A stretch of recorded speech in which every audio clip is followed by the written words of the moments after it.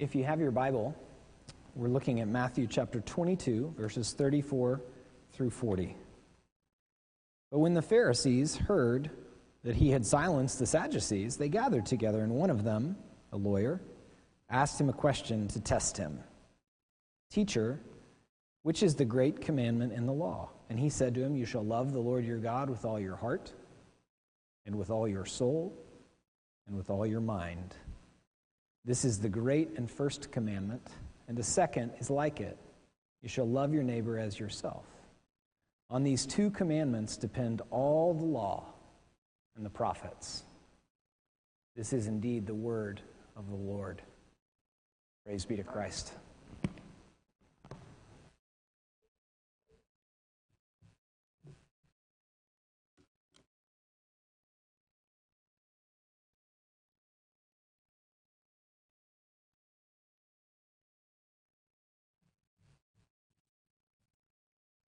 Well, thank you, Matt, for reading the scripture this morning. We're having a little bit of a role reversal, I guess. Sometimes I read the scripture for Matt. My name is Jeff Moger, and I'm an elder here at the barn, and I have opportunity from time to time to preach the word, and this morning we have opportunity together to open the scriptures. We are in the middle of a sermon series about kingdom practices. What are the practices that followers of Jesus have found helpful in strengthening their relationship with Him, with the Lord, and beneficial in growing in how to follow Him? What are the things that Christians can do to build their faith? Of course, being a follower of Jesus is not something that we do. It is something that we are, since Jesus has already done the work, all the work. But these are timeless kingdom practices that have pragmatic application for today. So let's take a look at one. Please pray with me.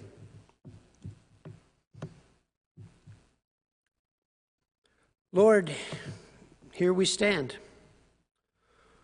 Open each of our hearts and our minds to your word, to your spirit, to you this morning.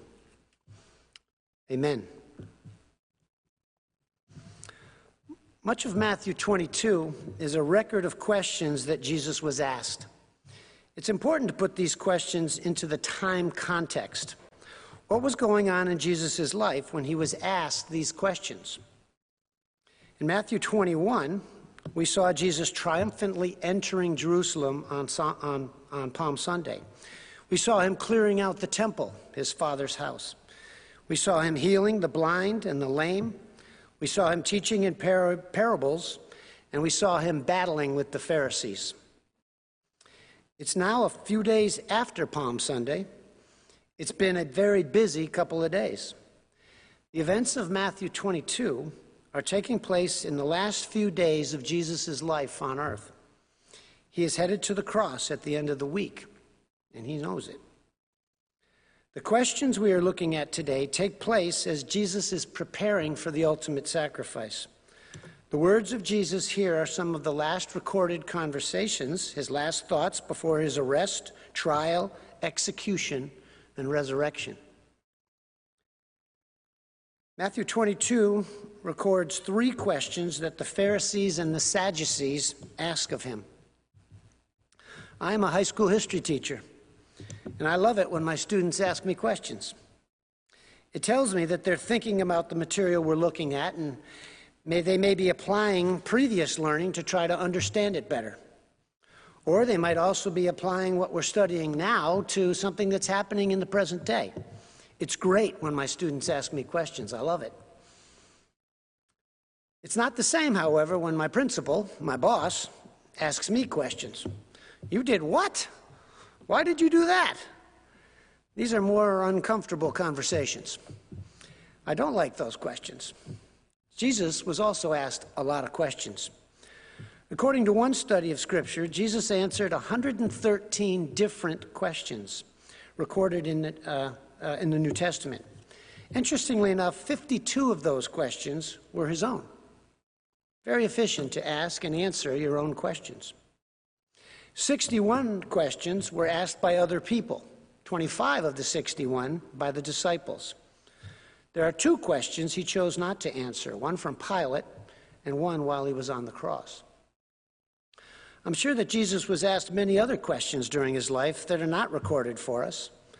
Sometimes I wonder what the other questions were about. The scripture records suggest that Jesus was constantly asked questions or was asking his own. He also seemed to have enjoyed the conversations that followed these questions. It can be fun and interesting to study these encounters as the Gospels record them.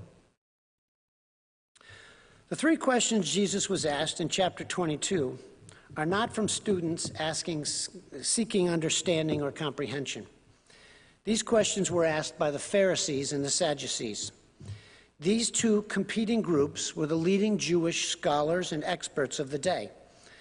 They are not questions of curiosity or even of honest inquiry. They are simply attempts to trip him up. They are trying to embarrass him in public to get that gotcha moment to decrease his popularity. They view Jesus as a rival, an opponent, or perhaps even something worse. We're told in verse 15 of chapter 22 that the Pharisees asked their first question about taxes with the hope that they could, quote, entangle him in his words, unquote. Paying Roman taxes, of course, was a hot topic for debate that people got pretty fired up about. It was true then, and we still get fired up about taxes. The second question came from the Sadducees, seeking to trip him up with a question about the topic of resurrection. Nothing controversial there. Jesus handles both of these questions decisively, cleverly, and clearly. We're then told that the Pharisees gathered together, and then they tried one more question. Verse 34-35 tells us once again they went to test him. This time the question is a little different. This time the question is more about judgment than not just about knowledge.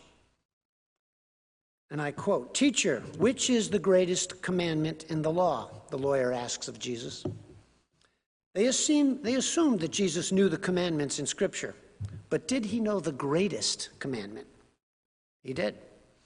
Jesus replied with the correct answer from a Pharisee's point of view. I wonder if they expected him to say something outrageous. He didn't. He gave the answer which demonstrated his continuity with the Jewish tradition. He quoted the Shema, one of the most essential prayers in Judaism, then and still today.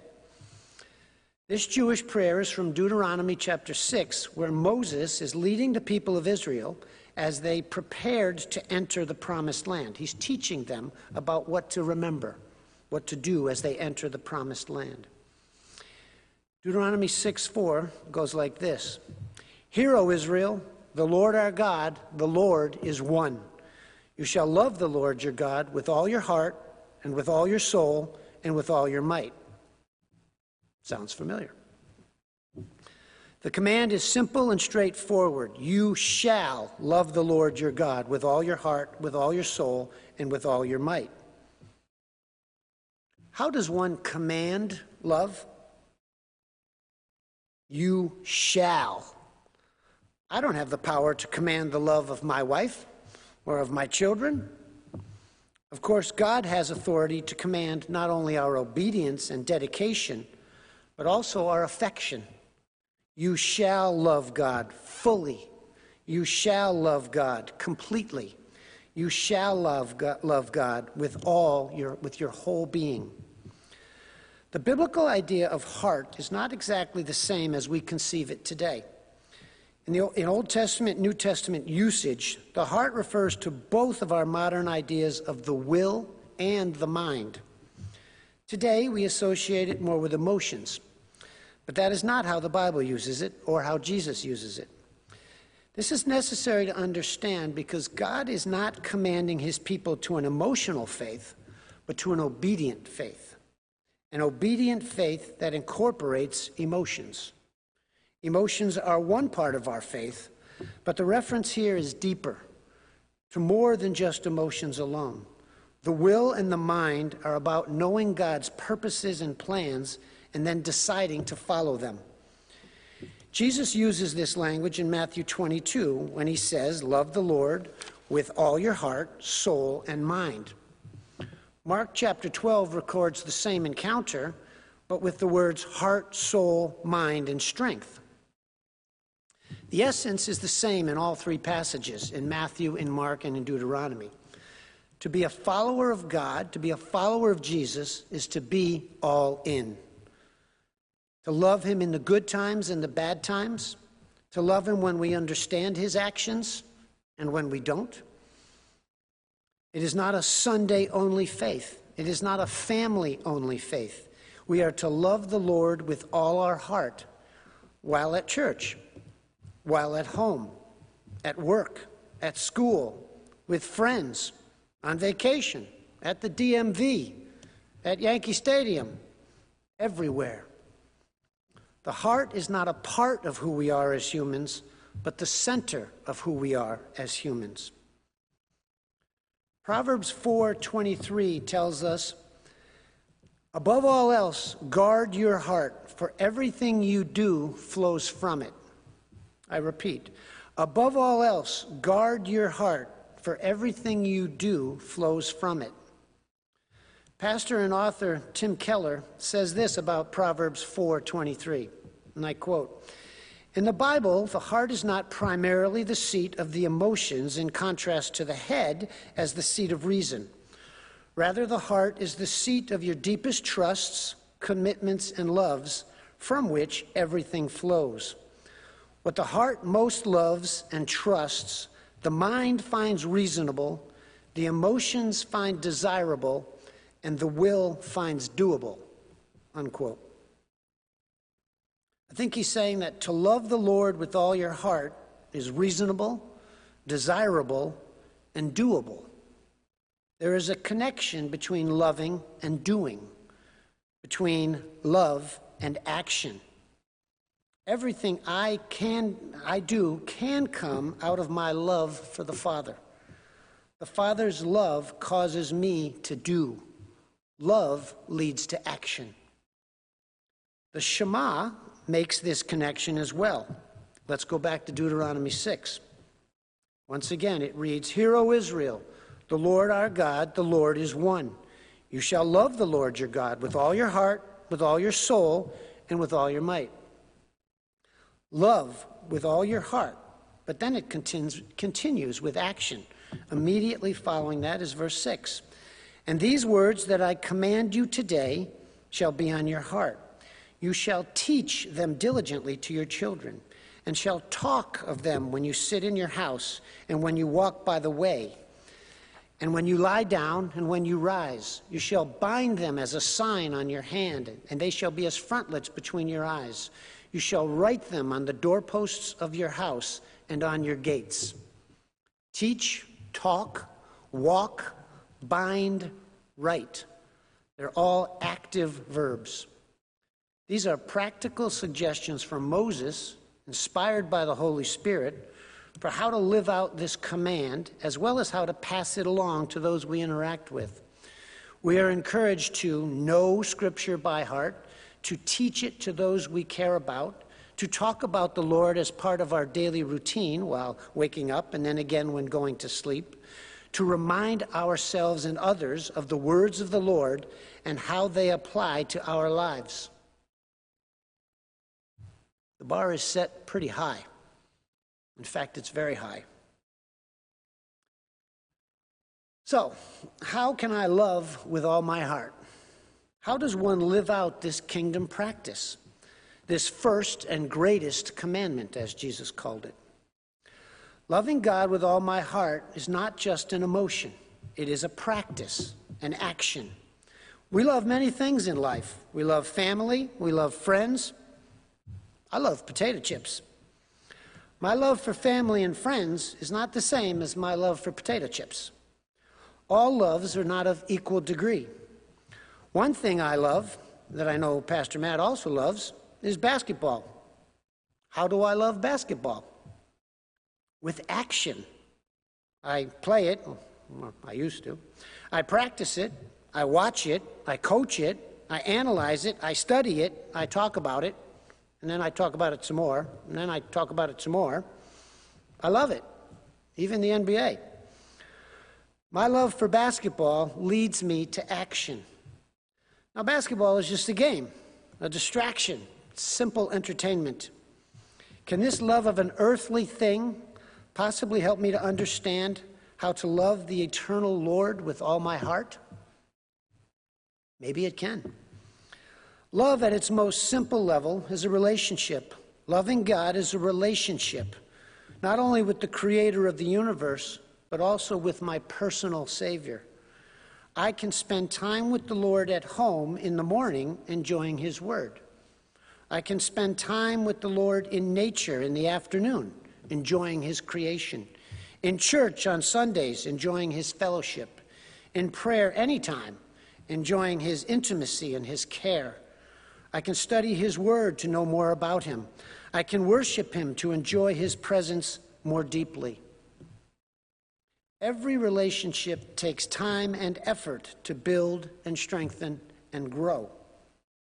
It's not something that happens quickly, overnight, in a single moment. It takes time. Relationships are also two-way streets. We take action, and the Lord will respond in kind. Joshua, an Old Testament figure who followed Moses as the leader of the nation of Israel after the Exodus from Egypt, summed up Israel's relationship with the Lord in chapter 24 of his book. He challenged the leaders of Israel to make a choice, a decision of what God they would love and serve. He told them he had already made his choice. Joshua chapter 24, verse 15 says, quote, "As for me and my house, we will serve the Lord." To love the Lord with all your heart is to serve and honor Him. To love the Lord with all your heart is a decision of the will and the mind that complements our emotions. Joshua made that choice. So did the Old Testament figure of David. Twice in Scripture, David is called, quote, "a man after God's own heart." A man after God's own heart. First by Samuel, chapter 13 of 1 Samuel, and then again by Paul in the book of Acts, chapter 13. David loved God with all his heart. From a young age, when he fought Goliath, to his adult life as a king, David loved and honored the Lord. We know this is true. Scripture says so. But David was also far from perfect. Very far. His list of issues included not only lying, disobedience, and failure as a father, but also adultery and then murder to cover it up. David was not perfect, and neither are we. What we accomplish for the Lord, or what we seek to honor the Lord with, begins with Jesus. We love because He first loved us. We serve because He taught us and showed us how to serve. David worshiped the Lord with psalms that he wrote and with music and dance. David served the Lord in battle and as a king of Israel. David showed mercy and was given mercy by others. David honored the Lord's anointed and was in turn honored. His soul thirsted for the things of God. He was, quote, "a man after God's own heart." In Psalm 63, the first 9 verses, David wrote this: "O God, you are my God. Earnestly I seek you. My soul thirsts for you. My flesh faints for you, as in a dry and weary land where there is no water. So I have looked upon you in the sanctuary, beholding your power and glory, because your steadfast love is better than life. My lips will praise you. So will I bless you as long as I live. In your name I will lift up my hands. My soul will be satisfied as with fat and rich food, and my mouth will praise you with joyful lips. When I remember you upon my bed and meditate on you in the watches of the night. For you have been my help, and in the shadow of your wings I will sing for joy.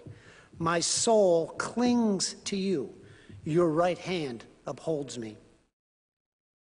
Again, let's look at the verbs David uses. Seeks you, thirsts for you, faints for you, beholds you, praises you, blesses you, remembers you, meditates on you, clings to you. These are words of love. These words reveal to us David's heart. They are emotional words, but they demonstrate the will and the mind as well. They show us what it means to be a man after the heart of God. David loved the Lord with all his heart. The New Testament states multiple times that Jesus loved the Father and showed it by following his commands and doing the will of the Father. There is a relationship between loving someone and obedience and doing what they want you to do. Several times in the life of Jesus, the voice of the Father is heard saying, quote, "This is my beloved Son, with whom I am well pleased. Listen to him." Jesus was loved by the Father and loved others in response. So can we. What about the heart of Jesus? We saw how David was a man after the heart of God. What does Jesus say about his own heart? In Matthew 11, Jesus tells us about his heart. Jesus is teaching about his relationship with the Father when he gives an invitation to his followers. Matthew 11, verses 28 to 30. "Come to me, all who labor and are heavy laden, and I will give you rest.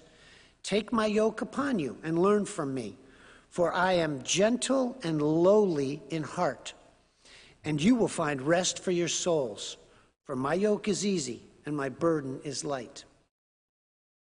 Perhaps these are simple, familiar words for you. But that phrase, "for I am gentle and lowly in heart," we learn here that the heart of Jesus is gentle and lowly. The word translated as gentle is used elsewhere in Scripture to mean meek and humble.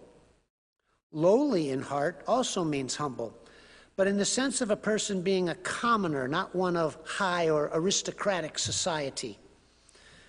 This carpenter's son has a heart that is warm to all. This reinforces his invitation to all in verse 28. "Come to me."